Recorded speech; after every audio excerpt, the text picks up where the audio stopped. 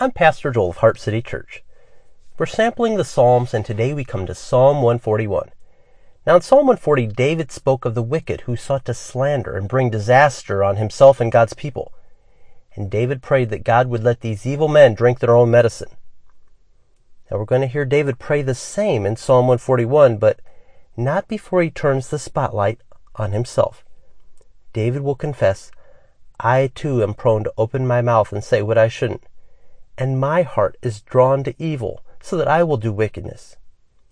Listen to David pray, "God, do something about evil men, but first, do something about evil me." Psalm 141. I call to you, Lord. Come quickly to me. Hear me when I call to you. May my prayer be set before you like incense. May the lifting up of my hands be like the evening sacrifice. Set a guard over my mouth, Lord. Keep watch over the door of my lips. Do not let my heart be drawn to what is evil, so that I take part in wicked deeds, along with those who are evildoers. Do not let me eat their delicacies. Let a righteous man strike me, that is a kindness. Let him rebuke me, that is oil on my head. My head will not refuse it, for my prayer will still be against the deeds of evildoers. Their rulers will be thrown down from the cliffs, and the wicked will learn that my words were well spoken. They will say, as one plows and breaks up the earth, so our bones have been scattered at the mouth of the grave. But my eyes are fixed on you, sovereign Lord. In you I take refuge. Do not give me over to death. Keep me safe from the traps set by evildoers, from the snares they have laid for me. Let the wicked fall into their own nets, while I pass by in safety. Psalm 141 is a perfect follow-up to Psalm 140. In Psalm 140, David speaks to God of evil men who are slandering him. In Psalm 141, David speaks to God of evil me, how he is no different from them apart from grace. Charles Spurgeon once said well, "If any man thinks ill of you, do not be angry with him, for you are worse than he thinks you to be." David recognizes how bad off he is and says, "God, put a guard on my mouth." This ought to give us pause. We live in a very divided culture where judgment and slander is constant. Progressives versus conservatives. We have gun control, climate change. Everyone has an opinion and casts the opposition in a bad light. Are Christians asking God to help them guard their mouths? For the last couple of years, many of the most vulnerable, the elderly, were dying from the spread of COVID. And a whole lot of folks slandered those who refused to get the vaccine. And many evangelical Christians got angry, did not guard their mouths, and were among the loudest voices in claiming autonomy over their own bodies. And now comes the overturning of Roe v. Wade.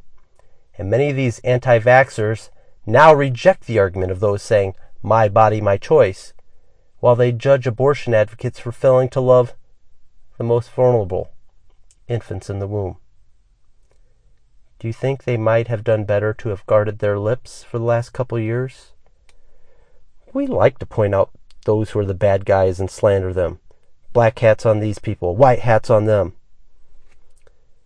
Alexander Solzhenitsyn, writing about the Russian Gulag, said well, "If only it were all so simple. If only there were evil people somewhere insidiously committing evil deeds, and it were necessary only to separate them from the rest of us and destroy them." Listen, but the line dividing good and evil cuts through the heart of every human being, and who is willing to destroy a piece of his own heart? Solzhenitsyn puts his finger on what David understood when he prayed, "Do not let my heart be drawn to what is evil." David admitted that the division between good and evil ran through his own heart. And he asked for God to send a righteous man to rebuke him. It would be a kindness. Have you ever prayed for that? Has God ever sent someone to rebuke you, and you saw it as God's kindness? Yeah, I'm wrestling over my own answers to those questions. But I'm also encouraged to better fix my eyes on God and what He is up to, as this convicts me. And I start to pray for help and start to pay attention to warnings of the snares that are everywhere. Friends, we live in a day where we have such great opportunity to give witness to the grace of God.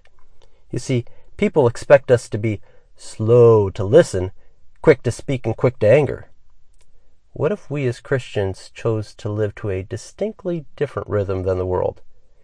Quick to listen, slow to speak, and slow to anger. James 1:19. We would be living such questionable lives that we would find opportunity to speak of the hope of Jesus Christ. I think we're prone to make others out to be evil, often because we're afraid to face the evil within. But the good news of the gospel is what Tim Keller says so well. In Christ, I'm not just more sinful than I ever dared fear, but more loved than I ever dared hope. My friend, remember who you are and who you belong to.